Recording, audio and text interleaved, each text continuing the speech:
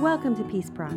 Each episode, I share small-scale strategies and resources that can be practically applied to a broader pursuit of peace and reduce conflict within our lives, improving our spiritual, emotional, and relationship experiences. I'm Esther DeWitt, a college professor and author with a practice in organizational psychology. The pursuit of peace is my profession and my passion. 3 strategies for resolving conflicts with a conflict hider. Do you have a conflict hider in your life? Conflict isn't fun, and most of us do what we can to avoid it whenever possible. But some people take conflict avoidance to the extreme, and that can make it difficult for those around them to resolve conflicts when they do arise. Conflict is a normal part of life, business, and relationships. It can be productive and even bonding when addressed in healthy ways. The key to turning conflict into a positive is to address it in healthy ways. Conflict is like trash. If it's not dealt with and removed in a reasonable amount of time, it becomes a smelly mess that can pose all kinds of hazards. It cannot just be stuffed away into a corner and forgotten. Once a conflict is present, it should not be ignored. Some people do everything they can to avoid conflict.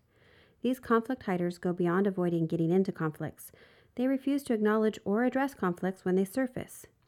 They try to pretend the conflict away by ignoring it, denying it, and are just quietly stuffing it away. They are not letting the issue go. They are hiding from it. This includes hiding from significant, serious, and/or recurring conflicts that are real and need to be dealt with. They would rather leave a conflict unresolved than face it. But why?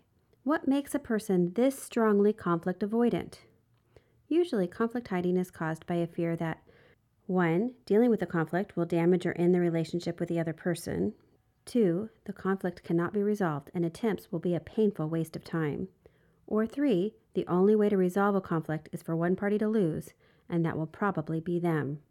Often, it is a combination of these concerns that causes a person to run and hide from conflict. So how can we help conflict hiders in our lives face conflicts in order to resolve them in healthy and productive ways? First, communicate the value of the relationship to the person. Let them know that they are important to you as a friend, a family member, a client, coworker, etc. In most cases, dealing with a conflict does not have to put the relationship at risk, and your assurances at the outset that you value the relationship can go a long way to guard against that fear. Second, assure them that you will listen and that they will be heard in the communication process. For many people, the concern that conflicts cannot be resolved and that trying to do so will only waste time and be emotionally painful is rooted in experiences where they didn't feel they were heard and felt that their thoughts, feelings, and opinions were not listened to. The opportunity to be heard, to really be listened to, will often encourage people to open up and take a chance at the conflict resolution process. Finally, present the possibility of a win-win creative solution.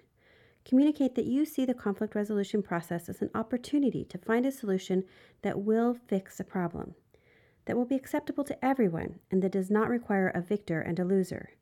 This makes the process much safer for everyone involved and much more likely to be successful.